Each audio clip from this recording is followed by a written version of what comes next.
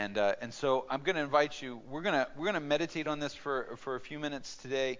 I'm going to talk about the implications of it, and then I'm gonna leave it for you to process. I think one of the things about the Christ hymn is that it is so deep and so rich. This passage in Philippians that we could spend months on it.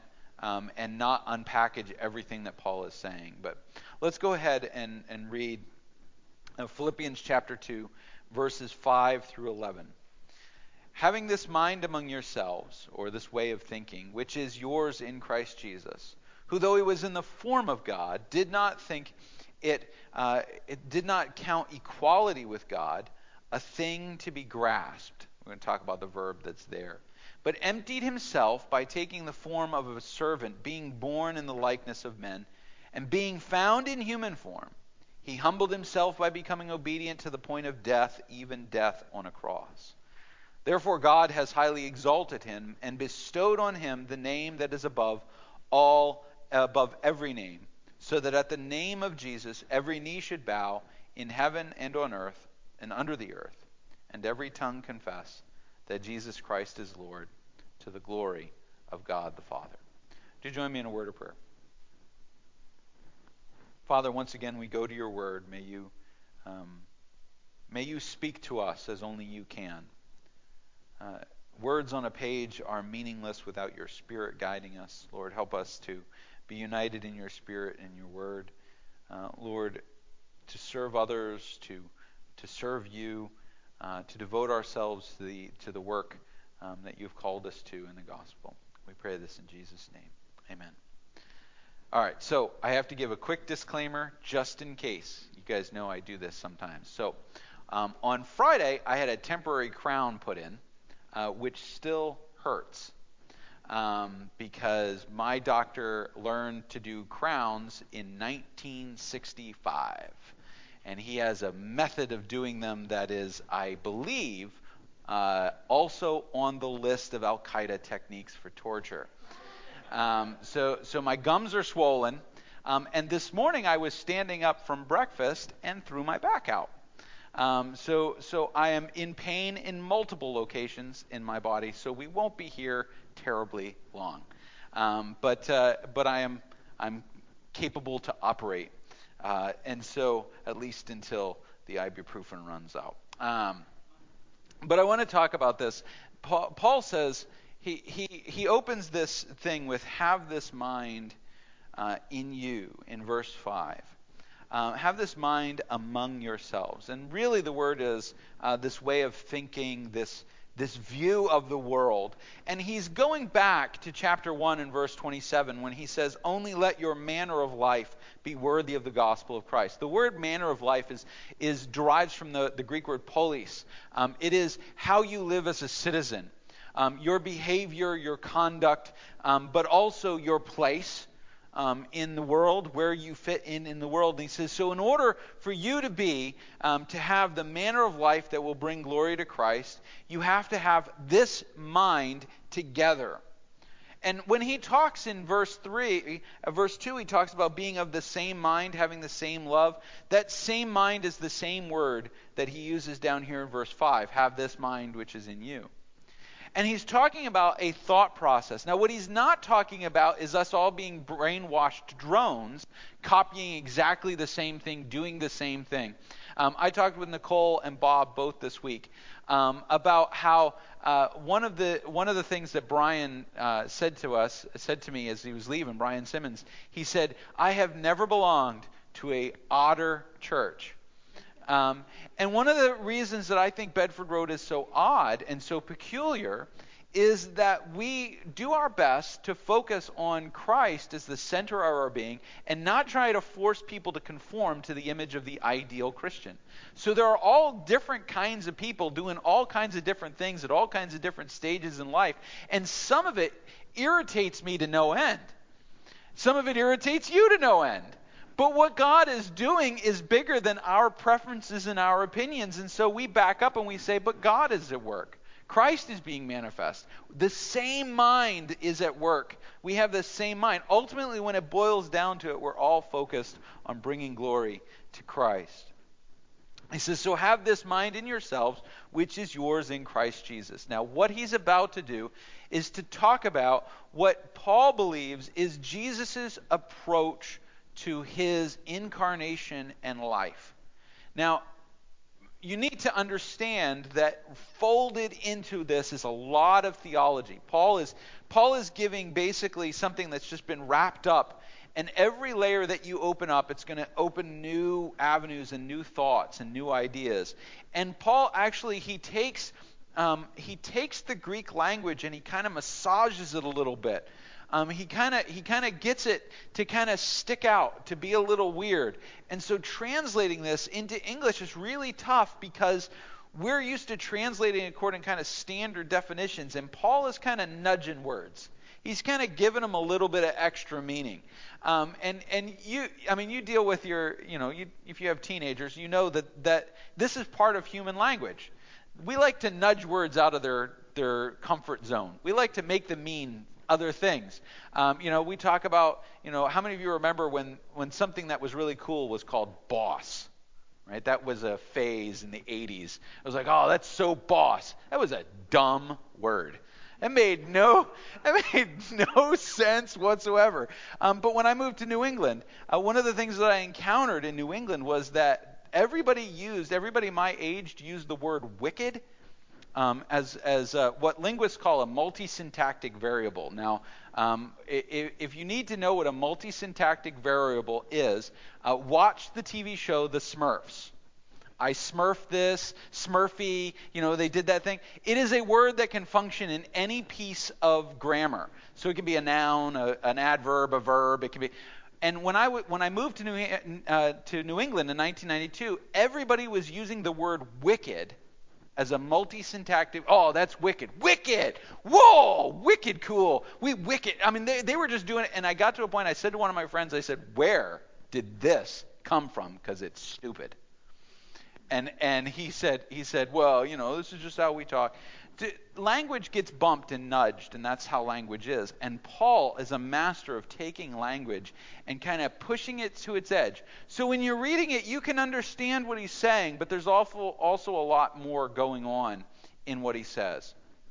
And so he says to them here, and he picks it up, have this mind among yourselves, which is yours in Christ Jesus, who, though he was in the form of God. Now, this is one of those moments where he takes a word and he's going to massage it a little bit, and there's no easy way to translate it into English.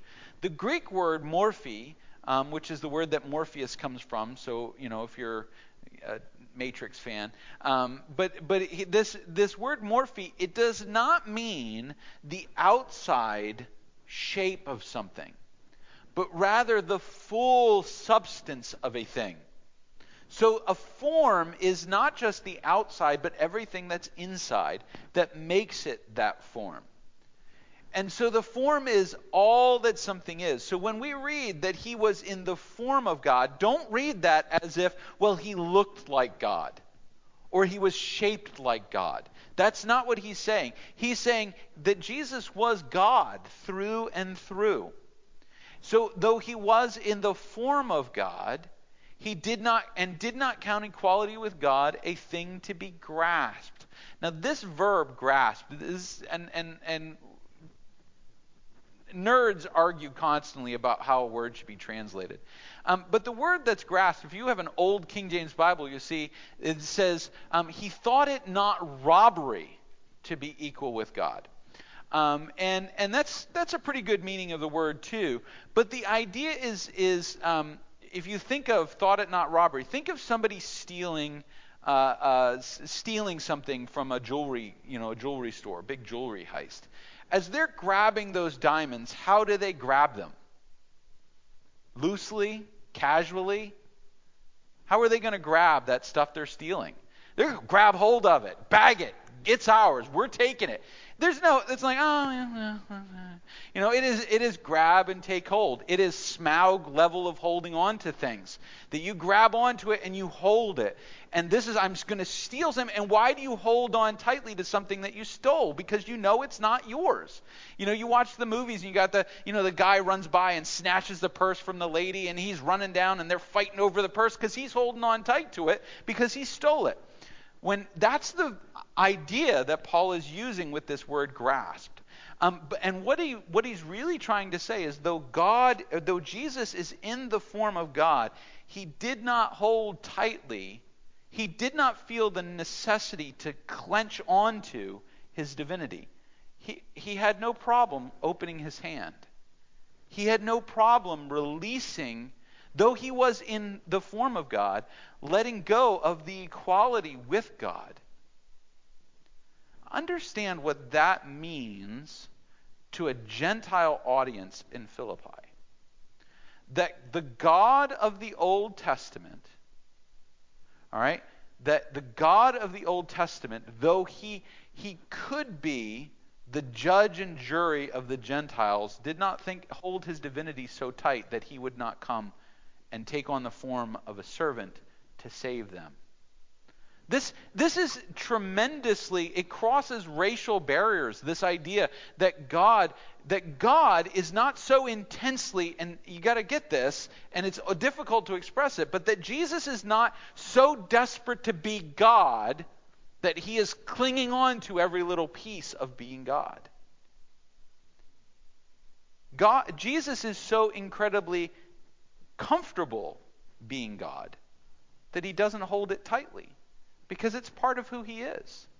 He doesn't have to hold on and go, no, I don't want to go. Sometimes we tell this story of, Jesus talking with God and how he's going to go save the world. And, people tell the stories, God said who would save the people. And Jesus stands up and says, I'll do it. I'll become one of them. And that is not what happened. Jesus did not go, well, if nobody else can save him, I will. That is not how it worked. The Apostle John describes Jesus as the lamb slain from the foundations of the world. That it is naturally in Christ's character. It is naturally in his being and his person to be Savior. It is who he is. And so he would never cling on to, I've got to stay God, because that's not who he is. He is in the form of God, but he does not cling on. He does not grip. He holds it loosely, being equal with God. How confident is Jesus in who he is? And think about the application for the Philippians. How confident are you in Jesus that you do not need to cling tightly, but rather you can hold loosely to what you can claim rightfully. You can claim. And Jesus could claim equality with God and do so rightfully. He had every right to that title, but he holds it loosely. He surrenders it. He gives it up. He did not account equality with God a thing to be grasped, but emptied himself. Theologians argue endlessly about what Paul meant by emptied himself. Did he empty himself of his divine nature? No, because God doesn't change. So he did not surrender. What does it mean? Emptied himself is a figure of speech. It means that he brought himself to nothing. If you do not count it robbery to be equal with God, and you are born in a manger, in a guest room, to a teenage girl and her carpenter husband, you have emptied yourself. He takes on, in fact it says, by taking the form of a servant. And again, form, all right? He was in the form of God, same word. Taking on himself the form of a servant. Not just taking on the servant of a man, but shape of a man, but to fully be a servant, a slave, being born in the likeness of men. And being found in human form, different word. All right? This is his appearance, what he looked like. So being found, being perceived, being seen in human form. He is thoroughly human, but being seen human, being found in human form, he humbled himself, becoming obedient to the point of death, even death on a cross. What does that mean? Well, I don't know if you know this, but the cross was the slave's death. It was the ultimate humiliation of a Roman citizen for his citizenship to be stripped and to be crucified, because only slaves and thieves were crucified. That was who you crucified by law. It was the ultimate humiliation when the Roman armies under Titus marched into Jerusalem and crucified the Jews. Because what they were saying was, Jews are no better than slaves. So when Jesus took on the form of a servant, part of the crucifixion was the declaration that he was willing to be a servant. He was fully and completely a servant. Therefore, God has highly exalted him. Now understand that this is not God has exalted him higher than he was before. But God has brought him back to the position of exaltation that is rightfully his, that he did not hold tightly to, knowing that it was part of who he was. There was no way it could be taken. He did not have to hold on to his divinity when he became a man. He did not have to do any of that stuff, but rather, because of who he was, Jesus being the form of God, Jesus being the form of a servant, though humanity would reduce him and call him a slave, he remained fully God and fully man, and after the crucifixion was raised back to his highly exalted position, and bestowed upon him the name that is above every name.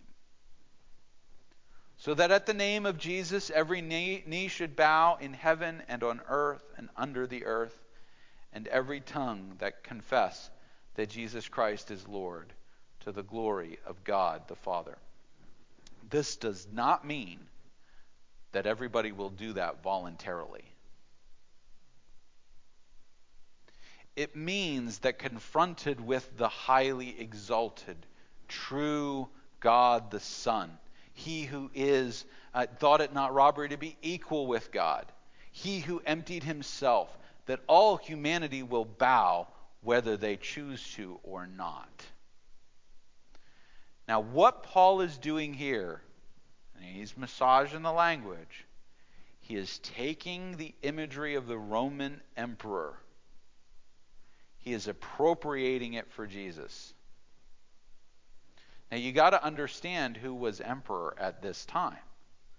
The emperor was a spoiled rich kid named Nero, who at one point during the reign of the previous previous emperor, Claudius, who was an old paranoid man, had been stripped of all of his power. His mother had been exiled from the kingdom along with a statesman named Seneca, and they had been sent to this little island. He had been living in isolation, and then when Claudius was dying, there was nobody left, and so they took Nero and they elevated him, but they made sure that Nero had all of these people over him, kind of making sure that he didn't get in any trouble, because Nero was a little off balance. And so there was a Praetorian prefect whose job was to kind of rein him in, and his mother was really, really controlling. And then as soon as Nero was old enough, he started killing these people. Mysteriously, they died of odd causes, like, poison. And he tried to kill his mother by building a ship that fell apart. And then he tried to kill her by having her bedroom walls weakened so that the ceiling would fall on her. And then finally, he just sent somebody to stab her. Nero was odd, but he came from nothing. He had been stripped of everything, and he had been exalted, and Nero knew that. So Nero made sure that everybody bowed when Nero walked by. He made sure that everybody knew he was Augustus. He made sure that he dressed and attired. And it was funny because he was a kid. He was only like in his early 20s when Paul arrives in Rome. And Nero insisted that everybody treat him like he was an exalted senator and conquering general. And he was basically a frat boy. But he wore the thickest robes, and everybody, and the Praetorians would go and before him with, and this is not a derogative term. I don't want to make the word is acquired sense. But there was this thing called the faggot. It was this set of sticks that they would carry. He made sure that he had more people carrying that thing than anybody else. So as he went down the street, for half a mile ahead of him, there were people with these sticks on spikes telling everybody that Caesar was coming. And everybody had to bow and everybody had to kneel. And he wanted everybody to know that he was the man.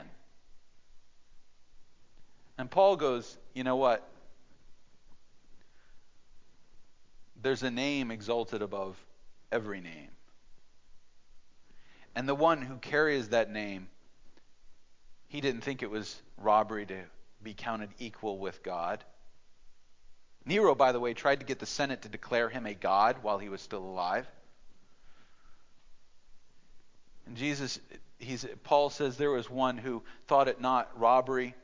He just let it go. He became a servant. He didn't exalt himself as a master and a ruler. He became a servant. He was lowered to the lowest possible level of the Roman world. And God has highly exalted him. And the knees will bow not because Jesus says he wants everybody to bow, but because it will be an irresistible presence of a glorified Son of God.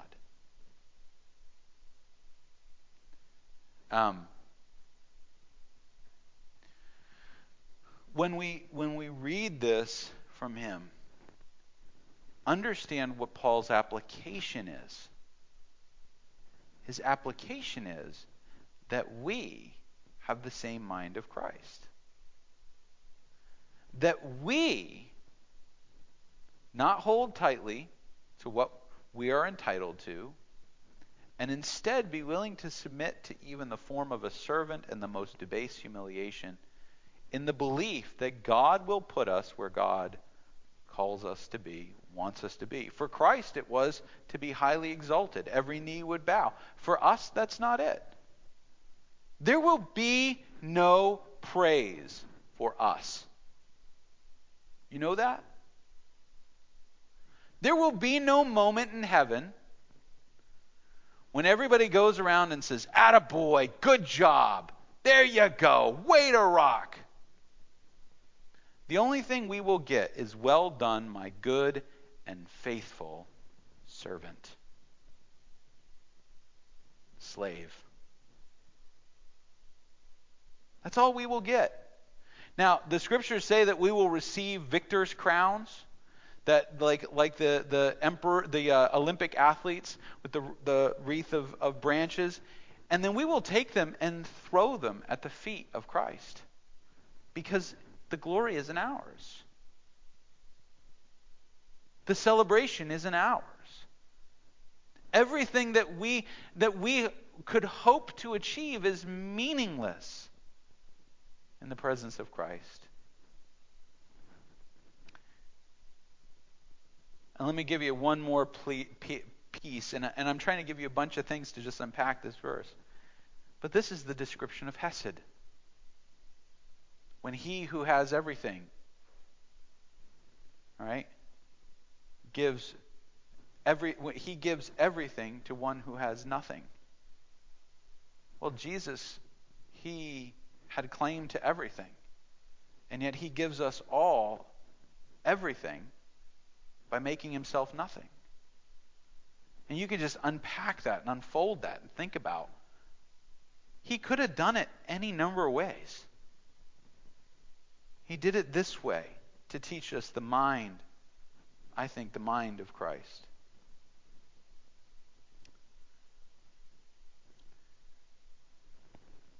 Now here's where the application matters, because Paul knew what was coming. Paul knew within a couple of years he would be probably executed. Paul definitely knows that that's coming by the time he writes 1st and 2nd Timothy and Titus. Nero is off base, and Paul is a prisoner of the emperor. Remember, we talked a few weeks ago about the Praetorians, that Paul would have had to walk to the Palatine Hill every day to see whether Nero would try his case or not. That's why he knows all the Praetorians, because every day he's being walked to the hill, waiting for Nero. Nero doesn't show. Nero walks by. Paul has to bow because he's a Roman citizen, and then Paul goes back to his house and has to wait. And then the next day he has to do it over and over and over again. He knows this guy is off balance. He knows that bad things are coming, and bad things were coming. And we as Christians, we have to understand that our calling is not to the times when we get to enjoy things like religious freedom and all the joys that we've had as in a country like the United States. Our calling is not just to those times. Our calling isn't to the times when all the laws conform to our thinking and our mindset. Our calling is specifically to the times when we are to be humbled as servants in a world that is willing to crucify us. That's what Christ reminds us. That's what Christ's mind is. Christ's mind is not, celebrate all the privilege you have. Christ's mind is the suffering. And honestly, we, the American church, we have not suffered in a long time. We are a very privileged group. But the church in the world, and it is coming here, we will be in a time when if we do not have the mind of Christ, we will not be able to face the challenges that arise. It was terrible to talk to a computer screen for 2 months, and I am so glad there are people here. But if that's the worst discomfiture I have in my entire Christian ministry, it's really nothing. It's really nothing.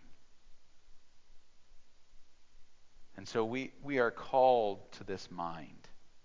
Let this mind be in you, which was also in Christ. Have this mind among yourselves, which is yours in Christ Jesus. Would you join me in prayer? Father, thank you for your word. Above all, thank you for your Son, Jesus, who humbled himself in ways that we cannot even imagine and called us to his mind. May you be glorified in all we say and do as your people. We pray this in Jesus' name. Amen. All right, with all of that said,